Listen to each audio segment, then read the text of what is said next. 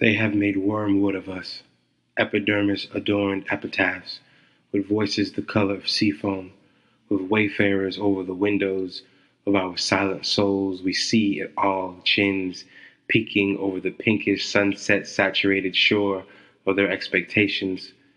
Lovers don't live long these days, taking on water, taking on water.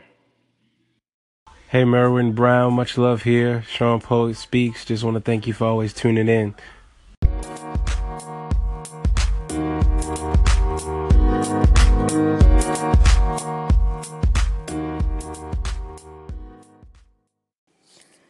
What's going on, Sean the Poet? This is Gabriella from Take a Break Radio. Thank you so much for favoring my station. It means a lot. I've been looking into poetry myself. I like slam poetry.